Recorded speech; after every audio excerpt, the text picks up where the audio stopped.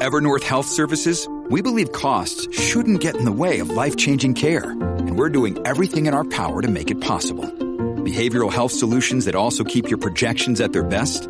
It's possible. Pharmacy benefits that benefit your bottom line? It's possible. Complex specialty care that cares about your ROI? It's possible. Because we're already doing it. All while saving businesses billions. That's Wonder made possible. Learn more at evernorth.com/wonder.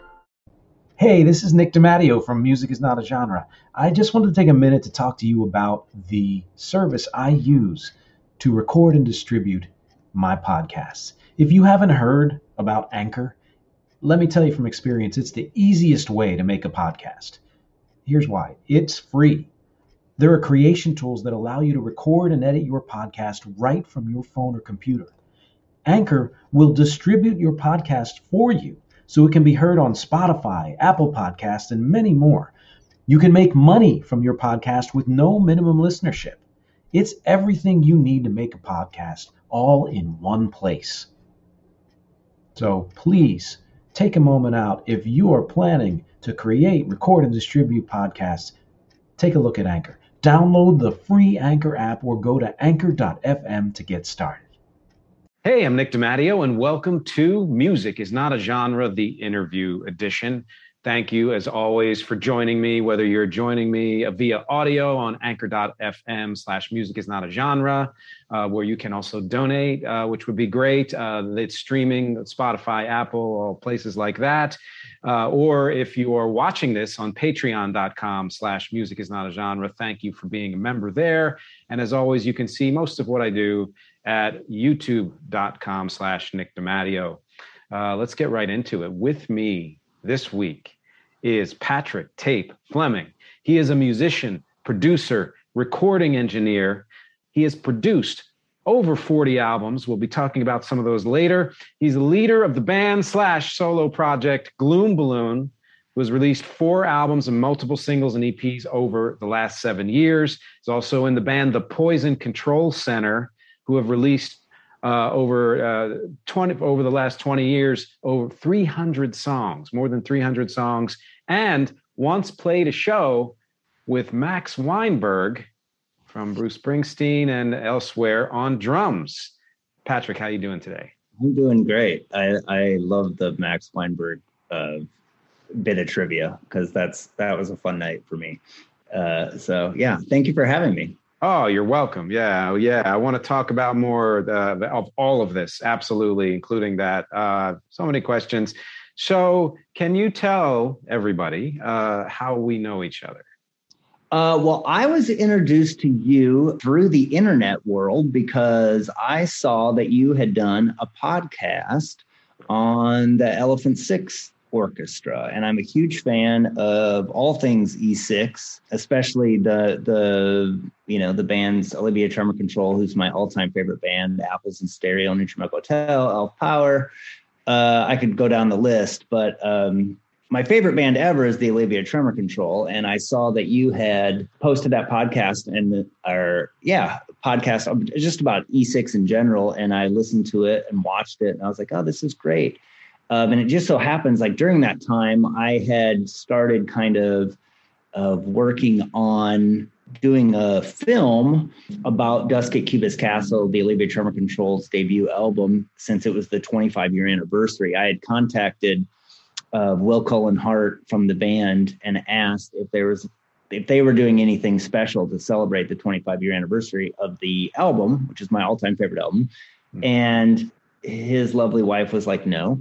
And so I asked if I could kind of try to get some people to share stories and find, footage of the band. And I have some of the actual recording sessions, so stuff that a lot of people have never heard before, or most people I haven't heard before.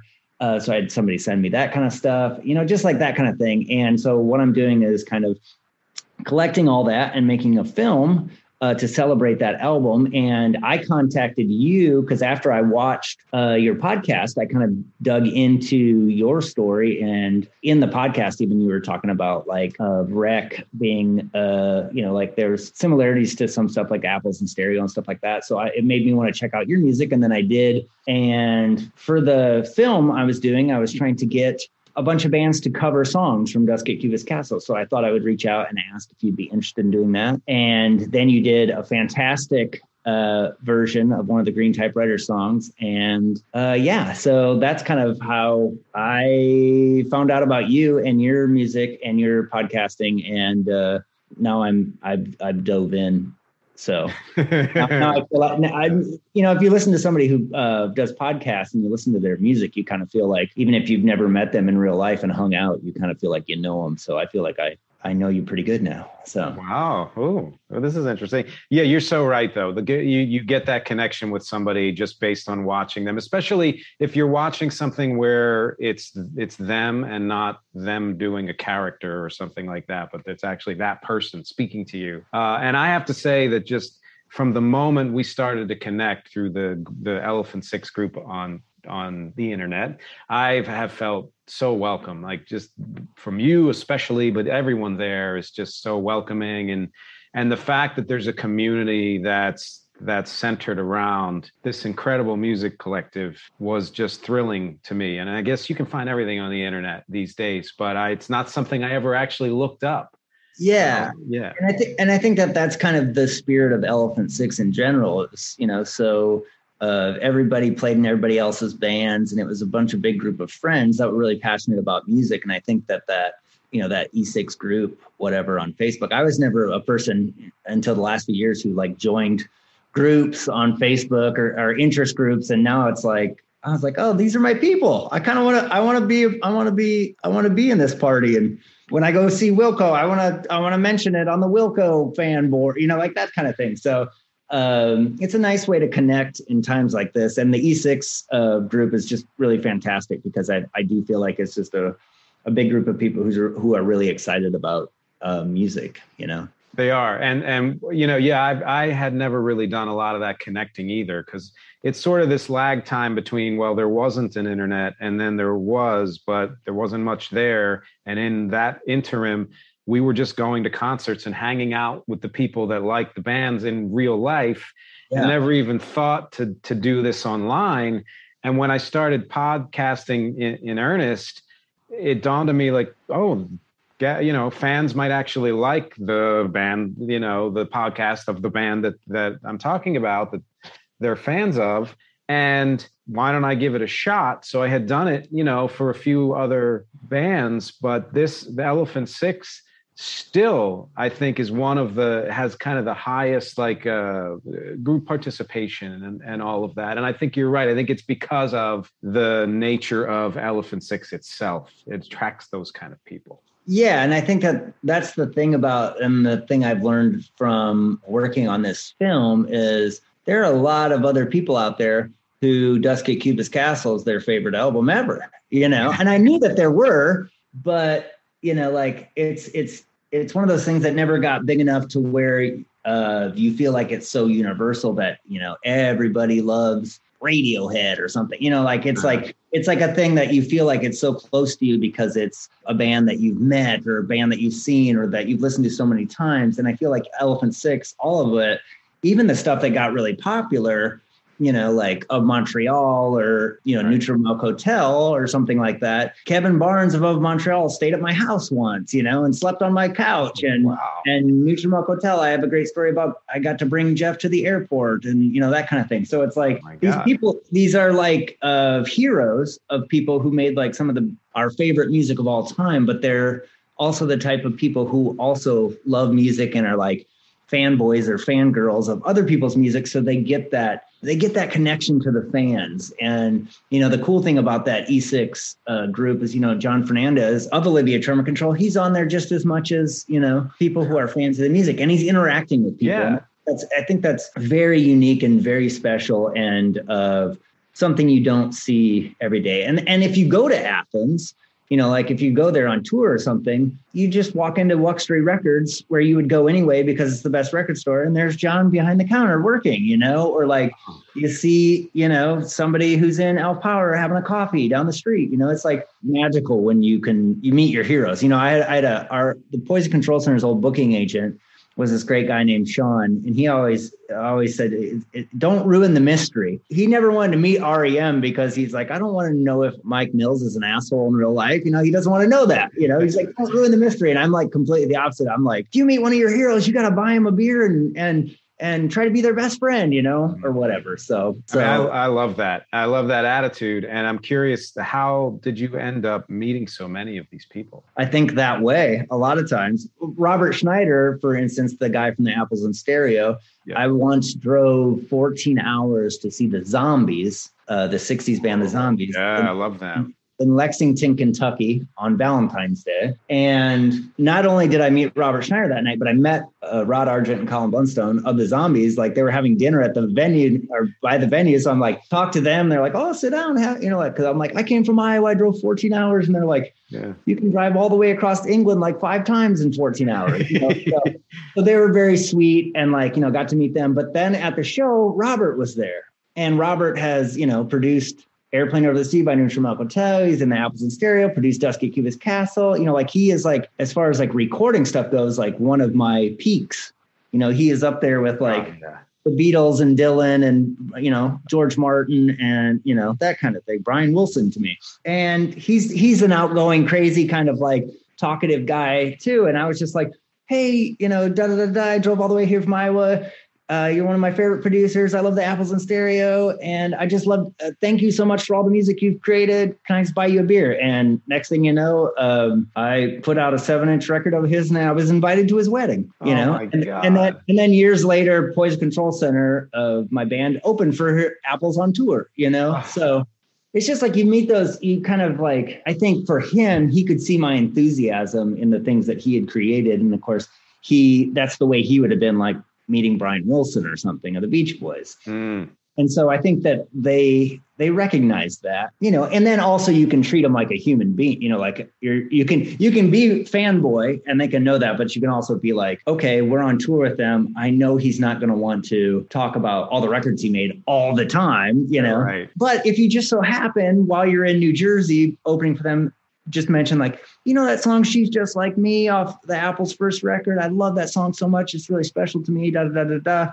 And then, he comes out solo at the end of the show to do an encore. And he's like, oh, this one's for Patrick. I haven't played for a long time, that type of thing. So I think that sometimes you just got to be your real self in front of these people, and it'll hit a nerve. And then I think that's happened to me too. And I'm sure it's happened to you. When you're playing music, somebody comes up to you after a show and it's like, oh, that record you made, that really meant a lot to me when I was 15 or I was going through something, that's the power of music, of connecting. So I think that's really magical. It's incredible. I think it's the reason why a lot of us do this, other than the love of the music itself, but to have those kind of connections in person, online, wherever it is. And then to, like you've said before, have connections with people who are actually your heroes, and to be willing to risk finding out that someone's an asshole and then discovering that they're not just a regular person, but they're actually a really cool regular person who's willing to engage with you on that level,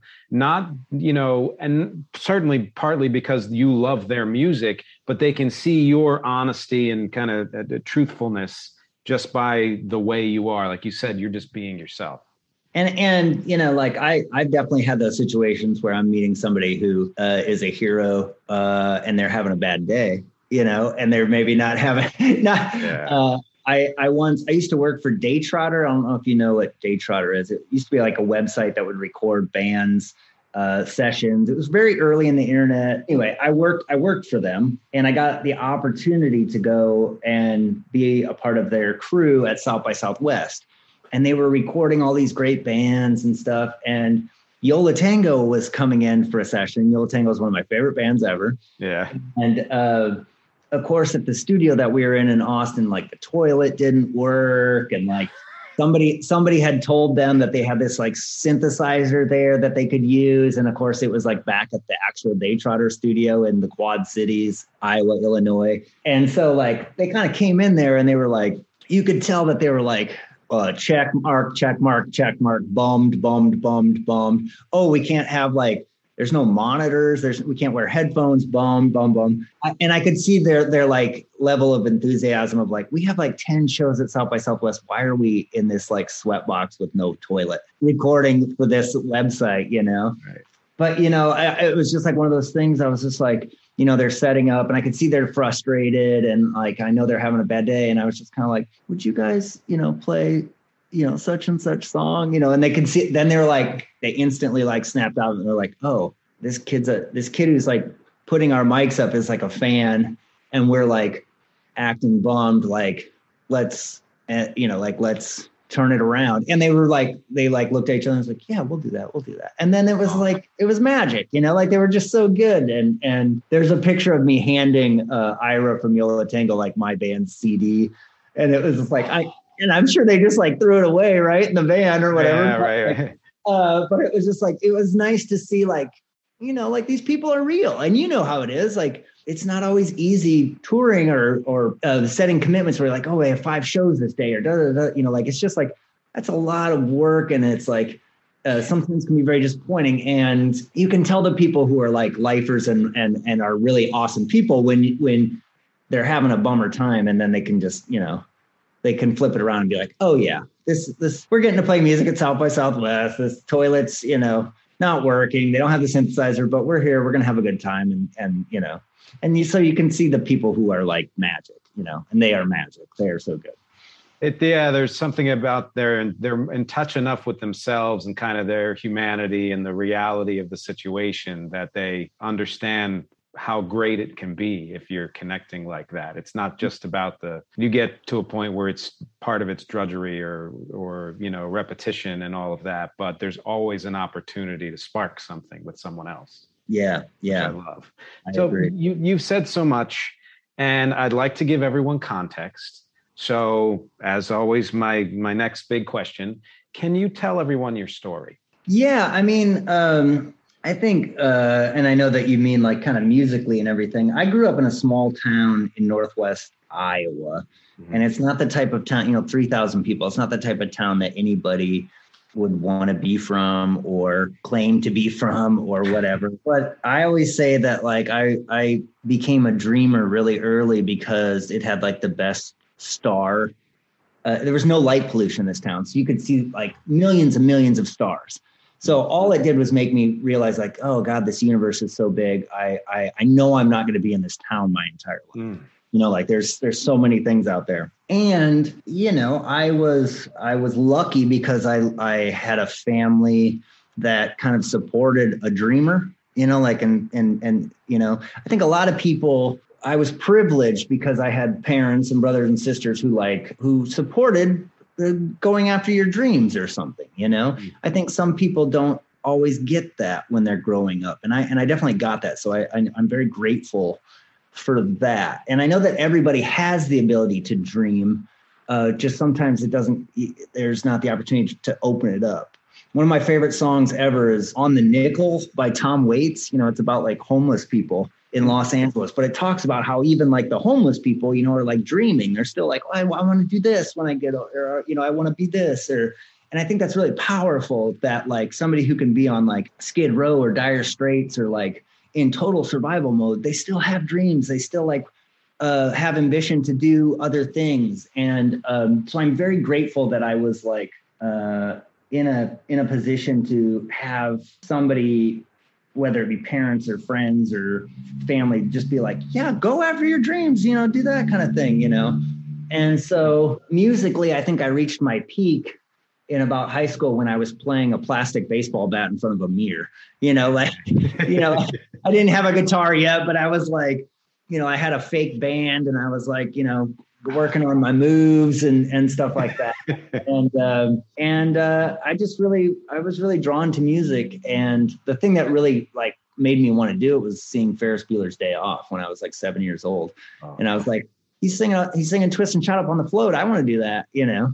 And the cool thing is about being from Iowa and not really having any sort of like, I never went to like music school, or my family wasn't really that musical, but they liked music. You know, it's like one of those type of things like, my dad had Bob Dylan's greatest hits in the car, you know, like, and so like I had a little education, but not like you, for instance, who had like a dad who was like living and breathing this day in and day out. Right. You know?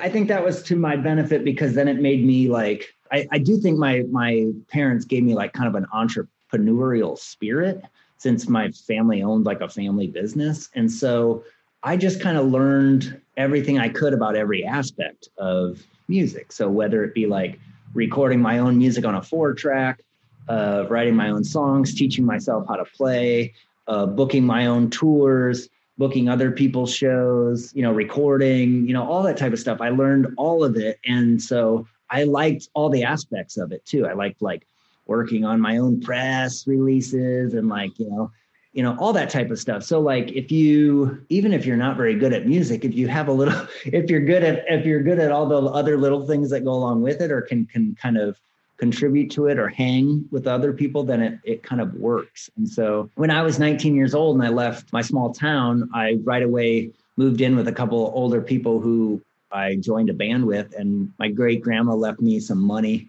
after she passed away, and we bought a bunch of recording gear and just started recording bands out of our basement. And then that leads to a lot of fun collaboration. And then you're like, oh, now we have these albums. Now we got to like find out who will play them. And the next thing you know, a band that recorded in your basement is like on CMJ charts. And then it's like, oh, now that they're on this, you know, on college radio, we got to book tours, right? So you just figure out how to do it.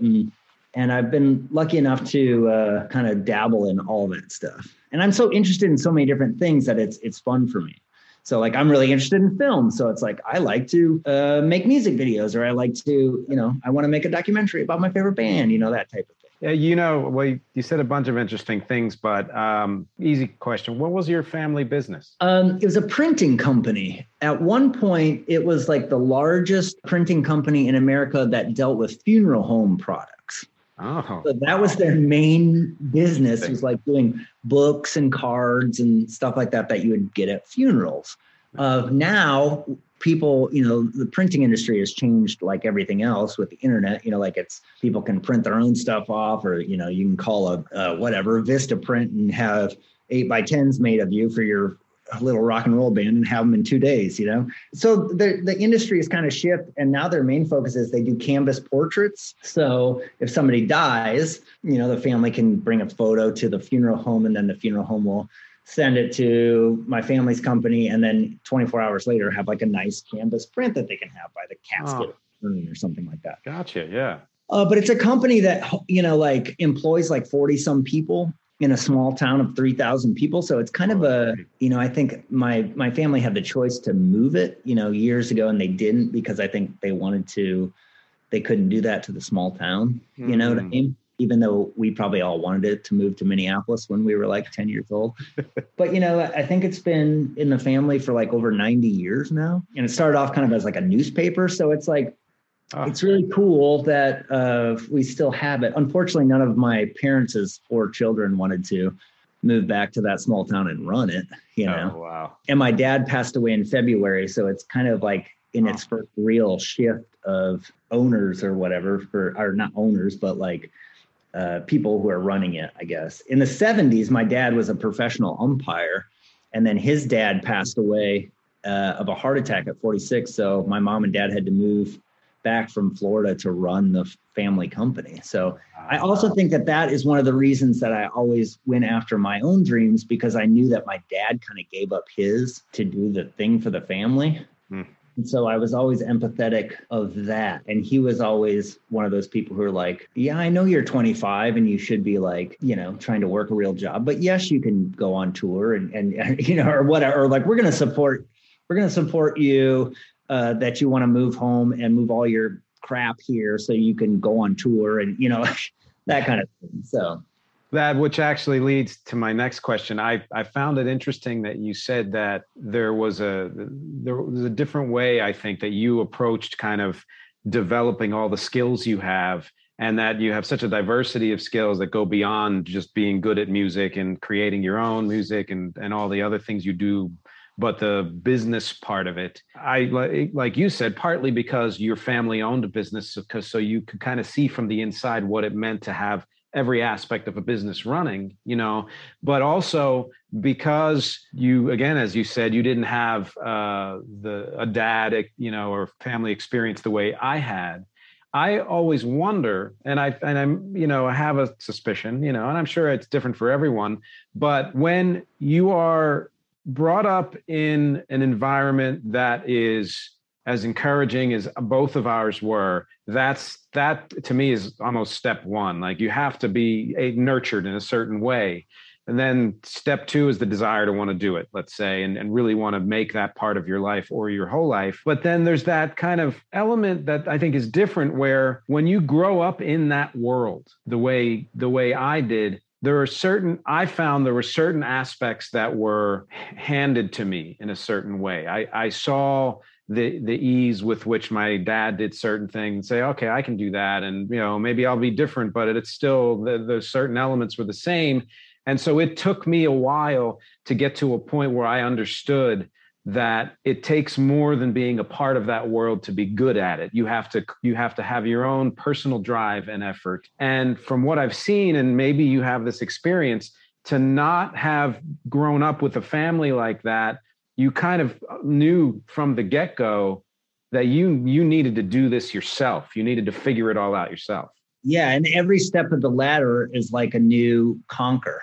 I feel like with yours, you probably have a little bit of the Jacob Dylan syndrome, I mean, like, the poor guy, he's like, oh, I wrote this hit, One Headlight, like, it's a great song, da, da, da. And everybody's going to be like, well, come on, your dad wrote 300 great songs. You know what I mean? Like, so, every time the first time I ever called a booking agent and booked a show, this was before the internet or something, it's like, I'm like, yeah, like, you have all these like little steps that you do have to take when there's nothing kind of like given to you. And that can be ego deflating, but that can also be really exciting and rewarding. And then of course, when you're doing it with your friends, and you're all in the same boat of like, yeah, we don't know what we're doing. Let's hit record and let's see what this compression button does. Like, it's all very, very, very exciting. And I don't think I ever lost that enthusiasm that I had as like a 19-year-old kid who's like hitting record for the first time on a computer.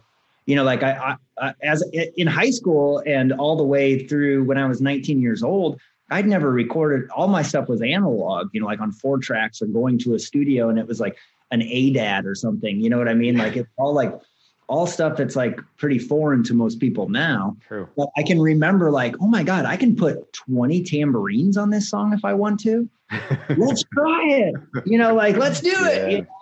It's just all that stuff is very exciting. And I feel like I wish I still had. Now, when you make music, as I'm 41 years old, my last record, I could not think about what kind of audience would be listening to it. Or I could not think about like, should the record label get 300 copies on vinyl or 500? Do I think I'm going to go on tour and sell 5? Like, there's all these things that like, as a 19-year-old, you're just like, let's hit record and go, Yeah. And I miss that aspect of it. And I'm hopefully going to try to just get back to that at some point, like, where you're just like making music to make music, and I feel like it's hard to do when you've done it as like a career, or. Yeah. Well, and that's interesting because I'm sure we have similar experiences, but I come at it from almost the other end, which is I grew up and kind of continued to hold on to that. Nothing is more important to me than just being where I am making the music and then sharing it with people. And it was a kind of a begrudging growth to get all of the other, skills in order enough to make any headway with anything. And that's still that, there's still still a struggle, in there to be like, I would rather someone else just sweep in and take care of it. And I'll make sure they do it right. But please take care of that for me, And I don't get the same maybe kind of joy that you do with all of those aspects. The only thing that really keeps driving me to stay in what I'm doing is always going back to the music, because that's like, 90% of the joy, and everything else is 10%. Yeah. And I think that's super interesting that you say that, because my old band, the Poison Control Center, our last tour, we did 284 shows in 13 months. So we put out 2 albums. One was a double LP and one was a single LP. Wow. And played 284 shows in 13 months. The shows, of course, were very important to us. And, I feel like 280 out of the 284, we played well. Maybe not great. That's great. Maybe not perfect, but like good enough to be like, okay, we're not getting into a fight after the show at a band. Why'd you get too drunk and whatever. But the thing is, the only way that we could have done that tour is if we kind of did flip the scenario, right? Because the music was made. We weren't being that creative on the road. So like the touring thing kind of became like a game of Monopoly, right? So it's like one of us is like real good with numbers. So it was like, okay, we need to make $72 at this show to pay for enough for gas, for enough for everybody to have a $10 per diem, and, enough to like put $20 in the band fund, to get, once we get to the next town. And then every 4 days we picked names out of the hat on who was like the DD in, all right, no drinky in Cincinnati for you, like you have to be the DD and you have to be the band manager that night, and you have to make the set list that night, and you have to make sure everybody gets back to wherever we're staying safely, So it became like a thing where everybody had all these roles, and maybe I was like doing the PR stuff, and one of them was doing the blogging for the band, and one, so it was kind of cool that we had to deal with all those little things, because otherwise it wouldn't have worked. And on that tour, we did have a booking agent, which was, of course, taking up a lot of time booking all those shows. But we didn't have a tour manager. We didn't have, and we weren't the type of band that was making tons of money, right? Like there was I always use this as an example when I'm telling people about that tour. We did a house show in Cedar Falls, Iowa, on September 10th, 2010. And it was to like 20 to 30 people, right? So you're making maybe $100.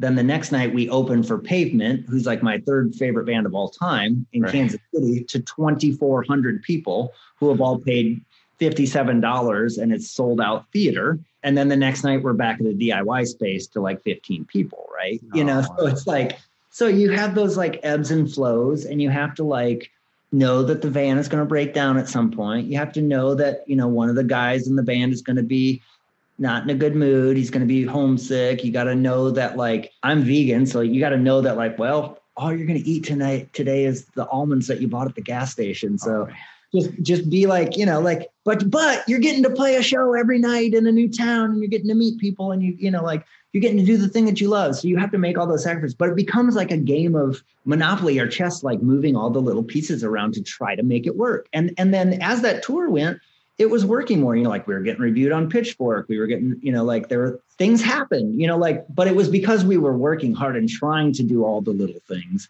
And maybe what we really wanted to do was just be at home making music. You know what I mean? Yeah. But you knew it was important to do all that. And I think it sounds like you had just, the band was a great team. Definitely. I feel like we were probably, at least on that tour, a four-headed monster of like just trying to survive. Because we had said like, all right, we're going to do this for a year. Because we had been a band for like 10 years up to that point.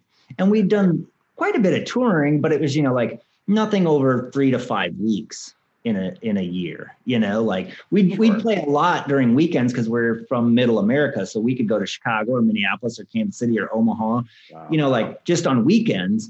But like it was very rarely that we did tours that were longer than 3 to 5 weeks. So we were like, we're going to do this for a year, and we have to survive. So you have to figure out like, okay, we need to make $52 every night this week to be above even, Right. And we were giving each other a $10 a day per diem. So you would get $10 out of the band fund to like, that's cool. eat, right? Right, or, right.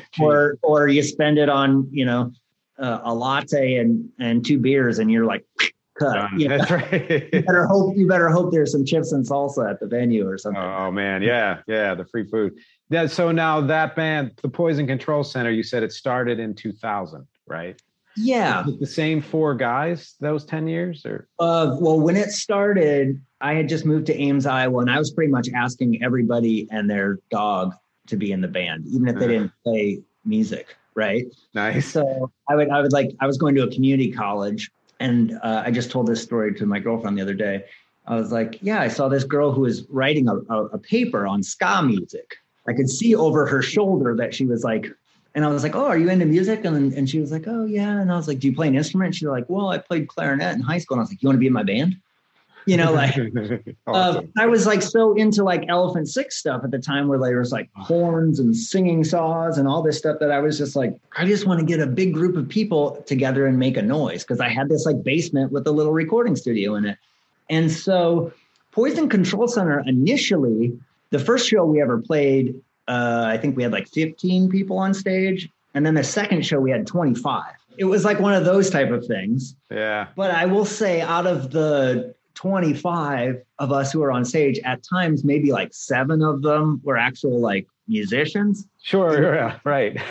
But I would rather take somebody who's gung-ho and like full of enthusiasm over somebody who's technically prowess like Van Halen. Totally agree. Yeah.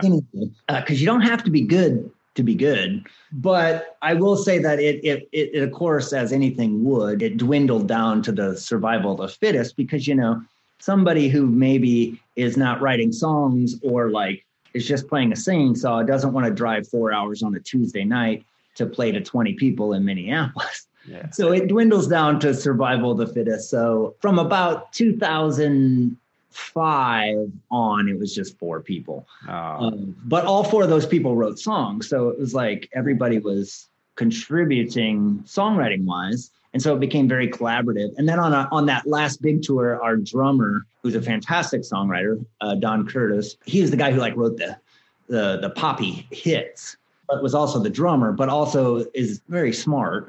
And he, was a professor, and then he got a job at Google, and he's like, I'm not going on tour for a year.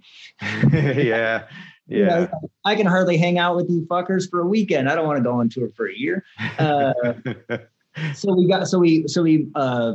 asked the best drummer in our town if he wanted to go on tour for a year, and he was like, let's do it. And so for our last record, the final record, it's a different drummer.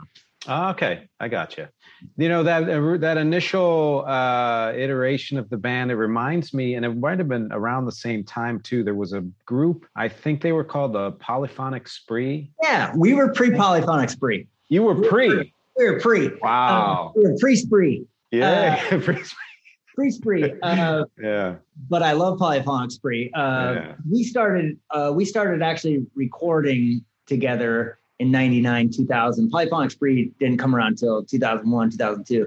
But I am a huge Tripping Daisy fan, which Tim DeLaher of Polyphonic Spree, that was his previous band. Oh, shoot. So, wow. Yeah. So Jesus Hits Like the Atom Bomb, which is the Tripping Daisy record that came out in 97 or 98. That was one of those albums that I would play in front of my mirror in high school with my plastic baseball bat, acting like it was my own album. Excellent. Yeah. So even though we were pre-Spree, we were definitely influenced by the Spree. Nice. Right. Now, you sent me links to a bunch of things, but I don't think I got one for Poison Control Center. Is there a place people can hear the music? Oh, yeah. I would say that like 75% of our output, or 70% of it, is on Bandcamp.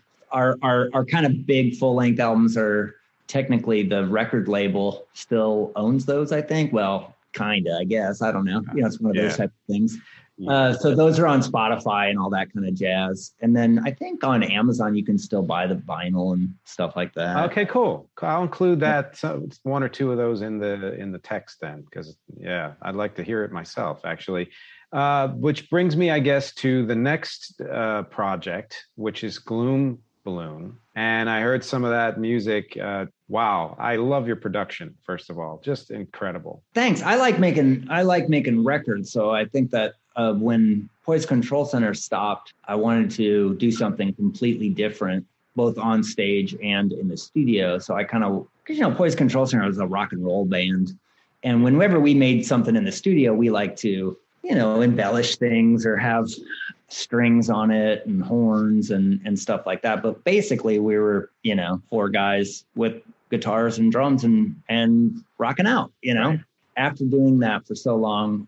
And I was very depressed when that tour ended, because I knew that we were going to be taking a break or be on hiatus or not make music for a while. So I got kind of bummed out. And then I was like, well, you don't have to, it's kind of like a marriage, I was married to that band for 12 or 13 years, and all of my creative output was centered around that. And then it was very freeing to find out that you don't have to be, you can do other things, Yeah. So that's where Gloom Balloon came around. And I just wanted to, Gloom Balloon was just a thing where I kind of wanted it to go back to the days of how Poise Control Center started, where I just asked a lot of people to play on it and try to produce it. I mean, I play a lot of stuff on it and write all the songs, but I have a guy who does string arrangements, and this incredible woman named Tina Haas Finley who sings all these amazing girl parts and beautiful. Yeah.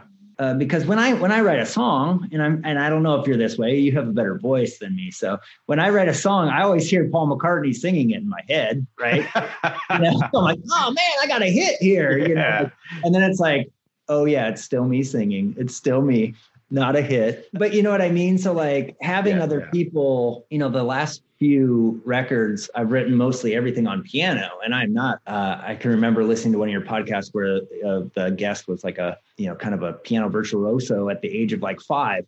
I'm 41, and I wouldn't even get the V for a virtuoso. I just, end of the, but I really like writing songs on piano, because it still feels foreign to me, even though I've been doing it a long time. Nice. Compared to a guitar.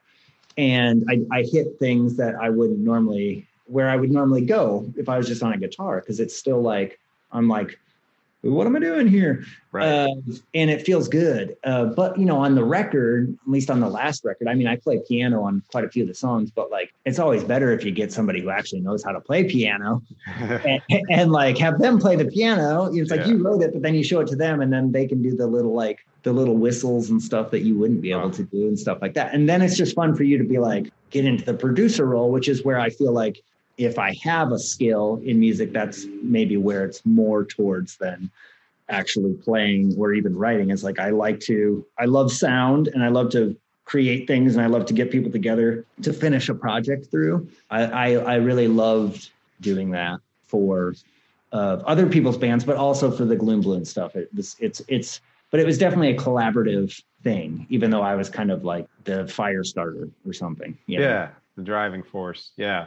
Well, and you can hear that in look, we all like all kinds of music, but I think I gravitate more towards music that you listen to it once and it hits you and you say, wow, but if you listen to it again, you're going to catch things that you didn't hear the first time. And that kind of production style has always been the most attractive to me. And you've produced, we'll just talk about it now, because you gave me an awesome list, and I listened to Christopher the Conquered, which is very different from Gloom Balloon, and then some other bands that you mentioned: Dollfish, Wolves in the Attic, Menorcan, Twins, Ticey Boy, Foxholes, Pink Neighbor, Quick Piss, Wet, Pookie Bloom, Derek Lambert and the Prairie Fires, and more. And I imagine, but you correct me if I'm wrong, but as a producer, you're getting material, whether it's your own or these bands, that has its own qualities, and then you're working to find ways to bring those qualities out and maybe enhance them with whatever else. Yeah, I feel like that's,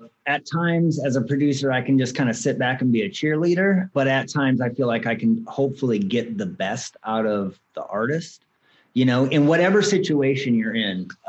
For instance, the Dollfish record I recorded, which ended up being on Afternoon Records, which at the time was a subsidiary of Warner Brothers. So it was it had some financial backing to it. It was, there was no worry about like, oh, are we going to get this pressed on CD and vinyl? You know, it wasn't that type of thing. But I think we recorded that record for $10.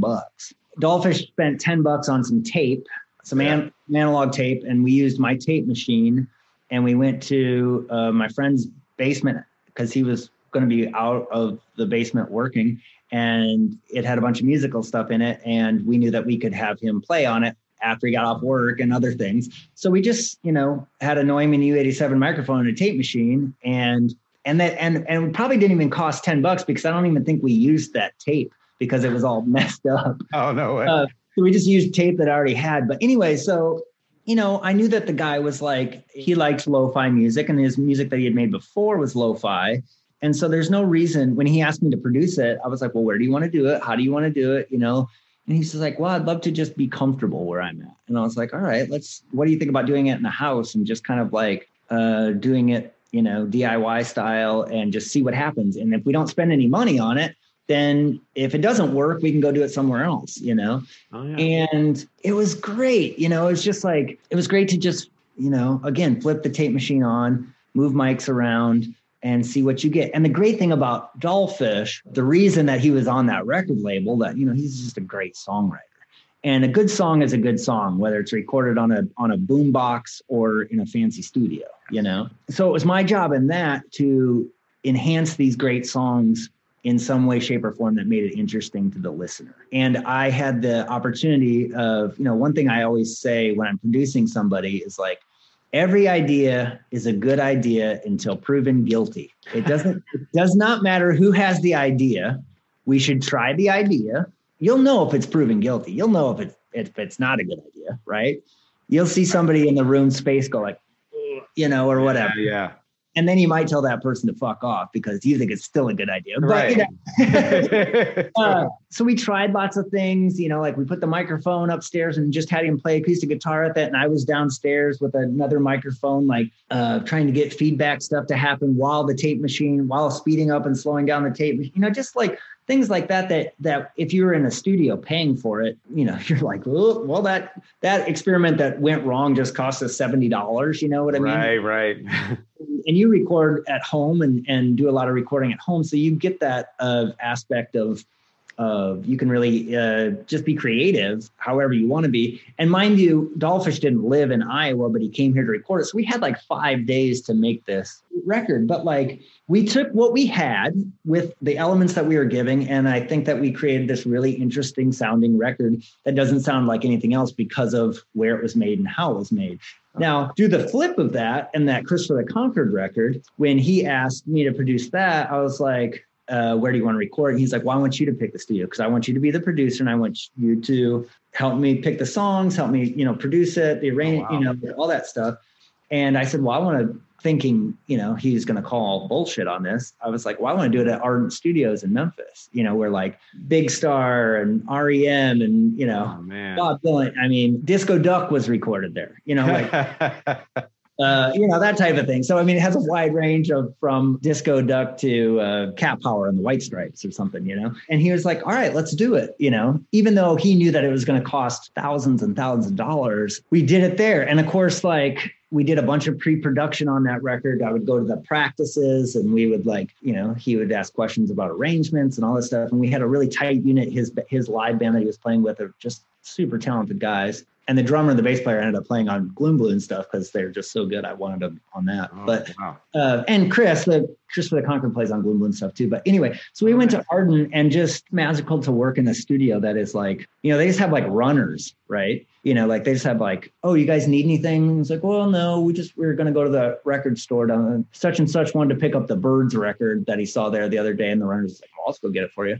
You know, like, you know, one of those type of studios where you're like, you do not deserve some 19-year-old intern to run to the record store to pick up records for you, or go get you coffee or lunch or something while you're working. But it's like, the studio was incredible. And the engineer we had there was incredible. And we just made that record in like, I think we recorded it in 3 or 4 days and then mixed it in 4 or 5 days. And we had singers from Memphis, female background singers who like sang on like U2 records and Primal Scream records and that kind of stuff. So it was like we were making a big boy record, right? And so our motto was like, go big and go broke, instead of like go big or go home, Oh, nice. It was incredible. It was, like to have the opportunity to produce a record in a basement and then produce a record in like one of the finest studios ever. You go about producing records in a different way in those situations. And so I'm happy that I've gotten to experience both, I guess. Well, and that you're, malleable enough, adaptable enough to do both, because there are producers who are very strict about how they produce and where they produce and will only do things a certain way. And you're all over in like the best way possible. I try to be. Well, I really like making records. It doesn't matter. Like if you said like, hey, you want to get together for a weekend? I have a tape recorder and a Radio Shack mic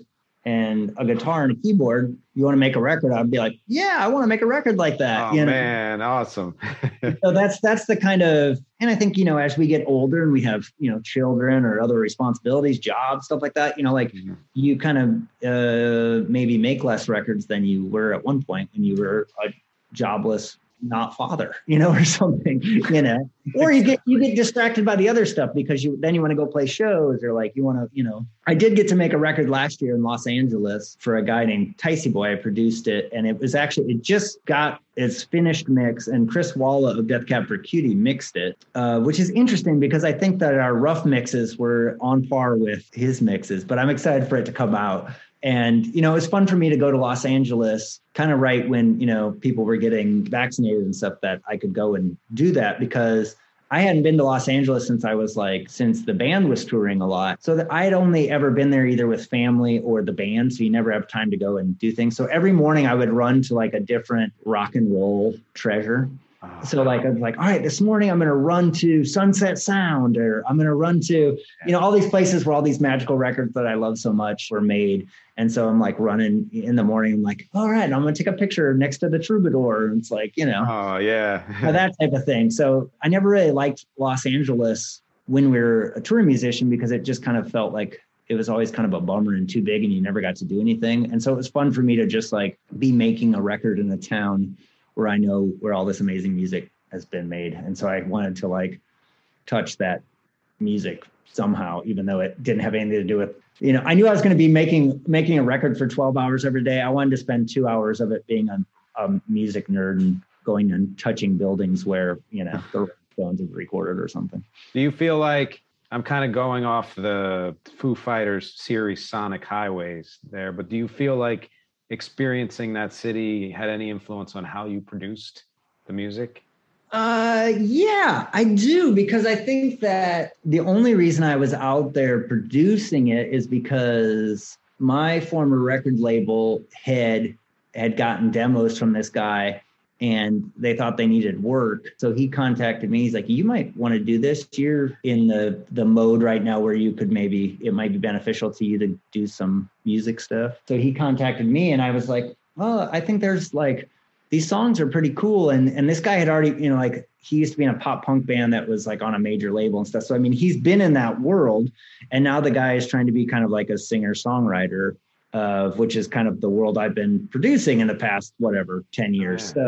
So we talked on the phone. He was like, yeah, I would love to work with you. And like, he shared a lot of music with me. And then, he flew me out there, and I knew in the back of my head that this guy, I think just being in LA, you have your knob is turned a different way than maybe mine is, being from Iowa. He has that like, okay, like I need to do this, and then I get a manager and they play a showcase. And then I do, that kind of mindset where I'm like, all right, let's get together and make some music and try to make it as cool as possible. Right. Yeah. So I do think that and the style of music he was making is maybe different than what I come from. It was very more modern and more poppy, and not poppy like the Kinks or the Beatles poppy, like Marshmallow poppy. Do you know this group? Yeah, I've heard some, yeah. But like in like a singer-songwriter mode, like he wants like, there's like, if he wants like vocoder or not vocoder, like pitch shifter on his voice, or, that kind of thing. That's kind of foreign to me, but so that was good to know that like, okay, we are going for a very modern. So I got to bring things from my world into it with like horns and maybe like a more like 60s, 70s pop influence into his like very modern influences. And the guy's a lot younger than me too. would help with that. Yeah. And the gal who engineered it did a great job of capturing sounds. And I think, and then Chris Walla of Death Cab for Cutie mixed it. So, I mean, I think there's potential for it to be heard by a lot of people. But I do think I did know in the back of my head that like this person wants this to be something that somebody could do a dance to on TikTok. Right. Yeah. But the songs are still very kind of heartfelt and like heartbroken-y, melancholy. So, I mean, nice. You have that dichotomy, I guess. I'm curious to hear it now. You say it's coming out soon? Well, it just got mixed. It's done. So we'll see when it comes out. But you know how that is. Yeah. I feel like it's taking a lot more time to put records out. If you want to do like the whole like vinyl and prep it and press and all that stuff. And I think that he is in that world of like try to get a label and da. So it could be like years before it comes out. Knows? It could never come out, or it could be like, or he might just get sick of it and be like, well, we're putting this up on Bandcamp on Friday and let's get on to the next. Yeah. But the artist is called Ticey Boy. And it's like 7 or 8 songs, 9 songs, maybe. Okay. But the guy has written a lot of songs in the past couple of years. So I think he's hit on some creative, I think everybody as a songwriter at some point gets in that mode where you like, 20 or 30 songs plop out of you in a year. I haven't had that in a while, but maybe I'm more picky now than I once was. But he had that. And I think it was good to pull him out of his bedroom and trying to write songs and put him into a studio to like make them, Wow. Yeah. Different environment. Yeah. Yeah. Wow. That's incredible. I'd like to talk a little bit more about the film that's coming out soon. Yeah. So it's called The Realized Film, Dusk at Cubist Castle. Why don't you tell everyone why you called it that and then more about it in general? Yeah, well, again, the Olivia Tremor Control is my all-time favorite band. And this year, on August 6th, it was the 25-year anniversary of their debut album, Dusk at Cubist Castle. And in the rock and roll world, if you're a rock and roll fan, that that 25 years from your first record is when you are eligible for the Rock and Roll Hall of Fame. And I know that, unfortunately, the Olivia Tremor Control, even though they are in my Rock and Roll Hall of Fame, will probably never be in the actual Rock and Roll Hall of Fame. But it doesn't mean they shouldn't be celebrated. And great works of art should always be celebrated because they're about the greatest gift you could give to somebody. And this album in particular is my favorite album. And from a guy who loves music so much. And it's like, music is like a live or die type of thing for me. And this album makes me want to live so much. It's so special to me. And so I wanted to celebrate it in some way, shape, or form. And I love film. And this past year, I've been going through quite a bit of stuff. And I wanted to do something that was not myself ego-driven and, kind of be of service to somebody else. And this band, I feel like, has been a service to me just as a fan for so long that I wanted to do something kind of special for them. So I reached out to them and asked if there was anybody kind of doing anything special for the 25-year anniversary of this record, and they're not. And one of the reasons that it's not is because one of the members, Bill Doss, passed away years ago. And the first ever Gloom Balloon record is actually, the second half of that is dedicated to Bill Doss. It's all songs of, that's how special this band is to me. Yeah. And I started asking around people who I knew that were influenced by this band. And I started thinking like, I think there's potential there to put something that's fan made together with old footage, with some unreleased recordings that I have of the sessions. I'm lucky enough to know, Robert Schneider, who produced the record, and the band members. I've gotten to all meet, So reaching out to them and seeing if they'd like to be involved. And then also reaching out to other musicians who probably are commercially way surpassed Olivia Tremor Control, but were influenced by the music. And then also reaching out to a lot of other people who are influenced or appreciative of this music. And so instead of me being like the director of this film, I'm kind of just I'm the collector of this film. So I'm asking all of these fans to be like, hey, can you film yourself talking about, and you did it, film yourself talking about this record and why it's important, why you think it's monumental, and what's your favorite songs, and why is it so special? Why did this band click on something that was so poppy and so exuberant and sunshiny, but also can have this avant-garde side and like meld these two worlds together into something that is just mind-boggling that it was even made. And so I started reaching out to people, and people were excited about it. And then I got upon the idea like, well, it would be very cool to end this film with an entire version of the album, but by other artists. So I started asking people like yourself if they would cover a song from this record. And mind you, this record is so strange sounding and like a big melting pot of all these, you know, genres and sounds and weird stuff that it kind of works that like 20 some different artists would come together and do it. Because like when I have all the recordings of all these things and I line them up and I kind of make them flow together and sound like it sounds like a magical, amazing record because the songs are so good. And like, you know, it just, so I'm very excited about it. It's not done yet. I hope to have it done before the end of the year. But we did get to show like a little 20-minute clip of it on the anniversary of the album. And people were excited about that. And it went really well. And, you know, it's just a big deal for me to like be able to reach out to somebody like Gruff Rees of Super Furry Animals and him be like, yes, I would love to send you a video talking about Olivia Tremor Control because they are that special to me. Yeah. Or like Vanessa from the band Pylon, you know, like she's like, they're one of my favorite bands of all time, you know, like, oh, no so way. Sean Lennon didn't get back to me and Beck didn't get back to me. Yeah, well. You know, there are people that I tried to reach out to that I know that, you know, Sean Lennon I has said that he loves Olivia Tremor Control, and Beck actually toured, OTC opened for Beck during the Dusky Cubist Castle tour. Oh my God. He was like touring it was the end of kind of his first record, and it was just kind of kicking off the Odelay stuff, and right. OTC opened for him. So I was like, I know he knows this record. I know he knows. So I was like, hi, Beck, you know, Instagram Messenger. And it's probably like some manager intern being like, you know, Beck's not going to want to answer this kid who's like, can you please send me a video talking about Olivia Tremor Control? But you know, the worst I can say is no or not. You have to try. So why not try? But it's been really fun and rewarding to do something of kind of service for somebody else. And it's like, I feel like I've gotten to the point in my life where I need to maybe do that because it's like, it takes away the ego of it a little bit. And I just want to,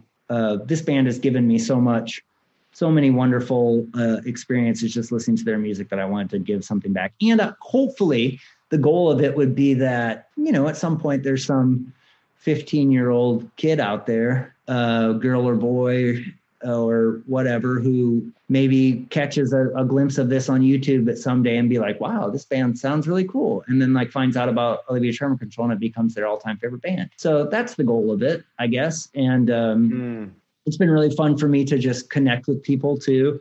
Who I hadn't met either before the project or people who have been friends for a long time. And, you know, whatever the pandemic year or whatever, you just kind of lose contact with people or you just lose contact because you're not touring through their town. And you'd be like, hey, would you want to do an Olivia Tremor Control cover? And, you know, they're like, oh, that sounds so awesome. When do you need it by? You know, like just like, and then hearing the songs, you know, like getting to hear these songs that people are sending me.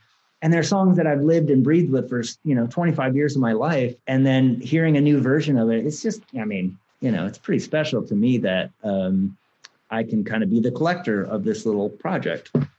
And I'm so happy that you were involved and submitted a song and a great on air talking about the record too, which I know part of your thing got put in the 20-minute little teaser, but, you know, like you really went, you're a pro at this. You're a pro at like talking about music and like, so it was great, you know, cause some people are like sending me like little 30-second snippets. Like, I love this album.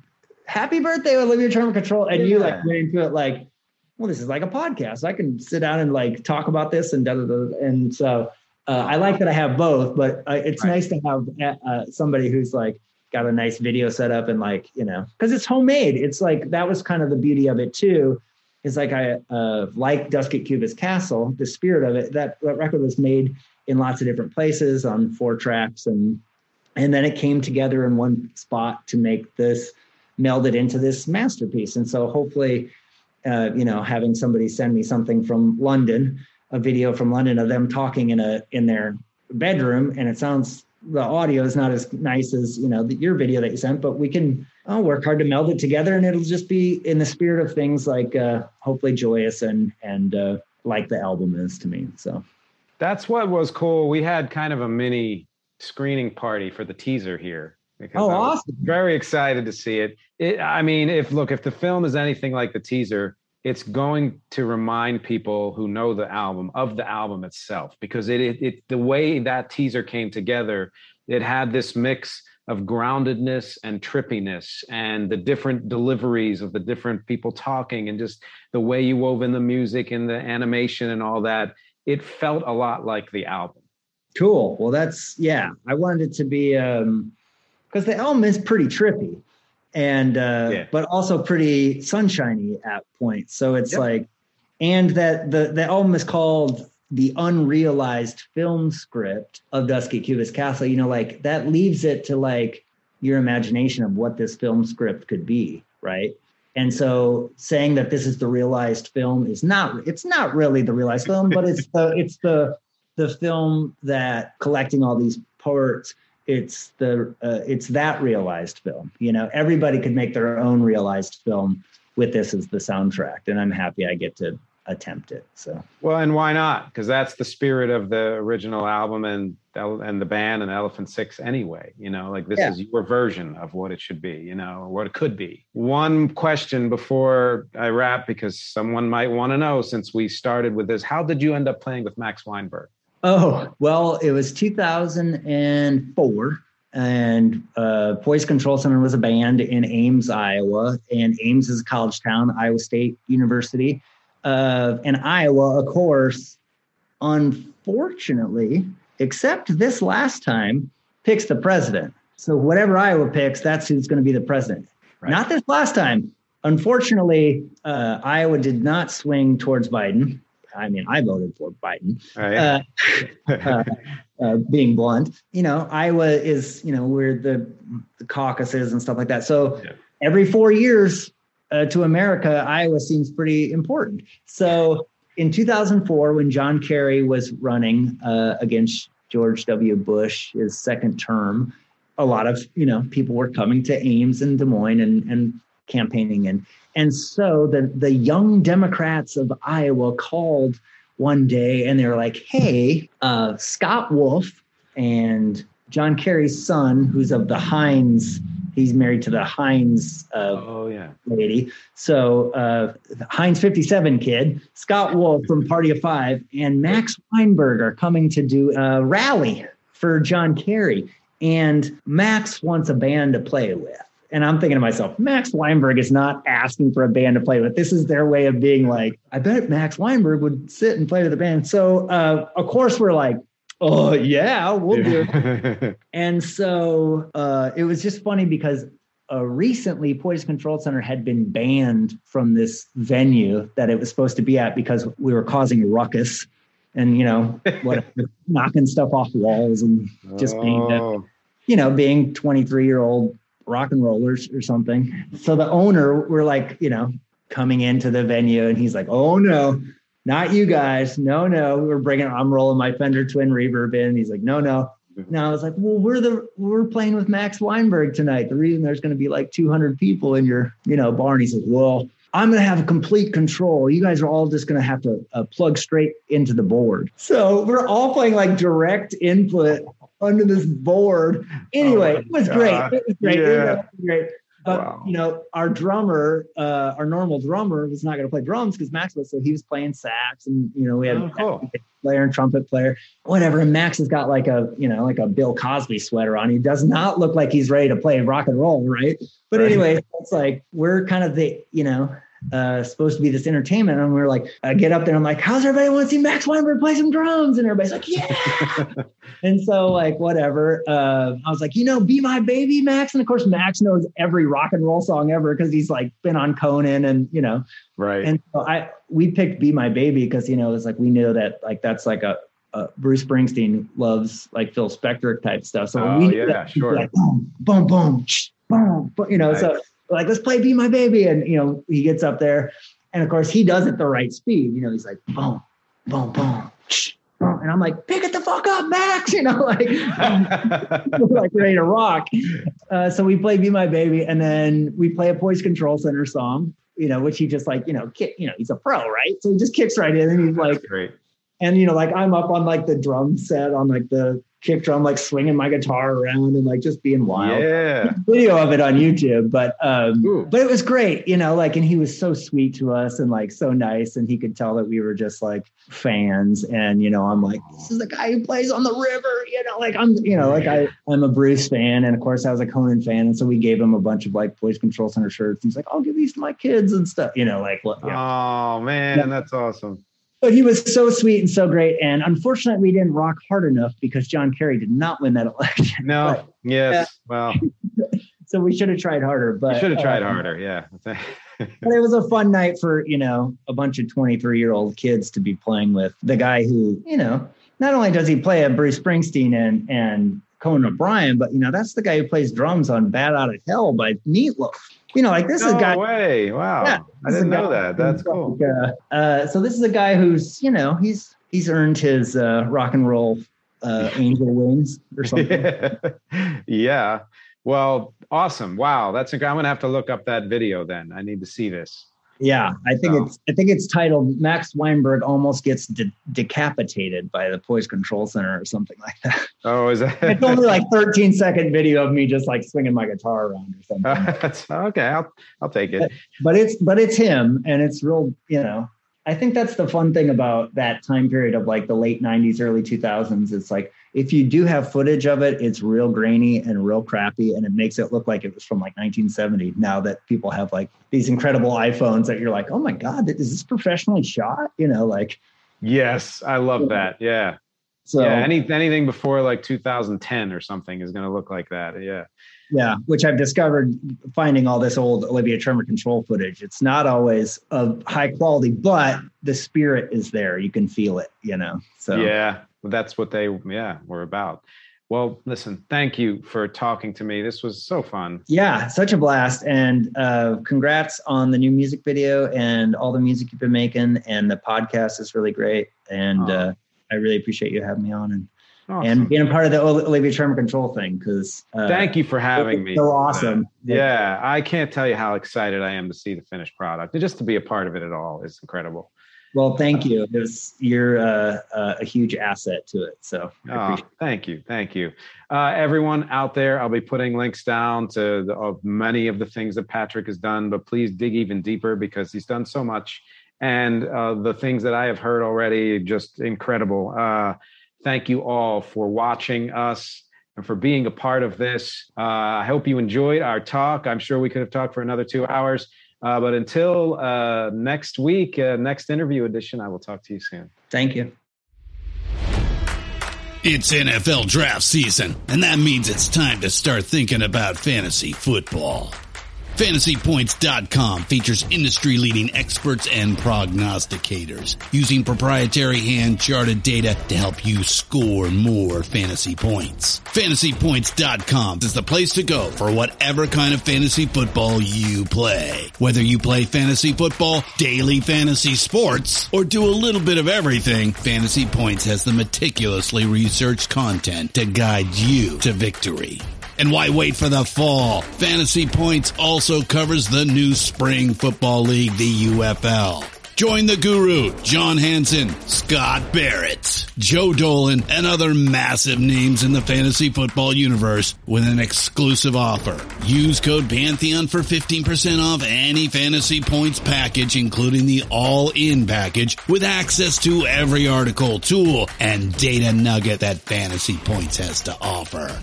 That's fantasypoints.com and code Pantheon for 15% off at Fantasy Points. Fantasypoints.com, code Pantheon. Score more fantasy points.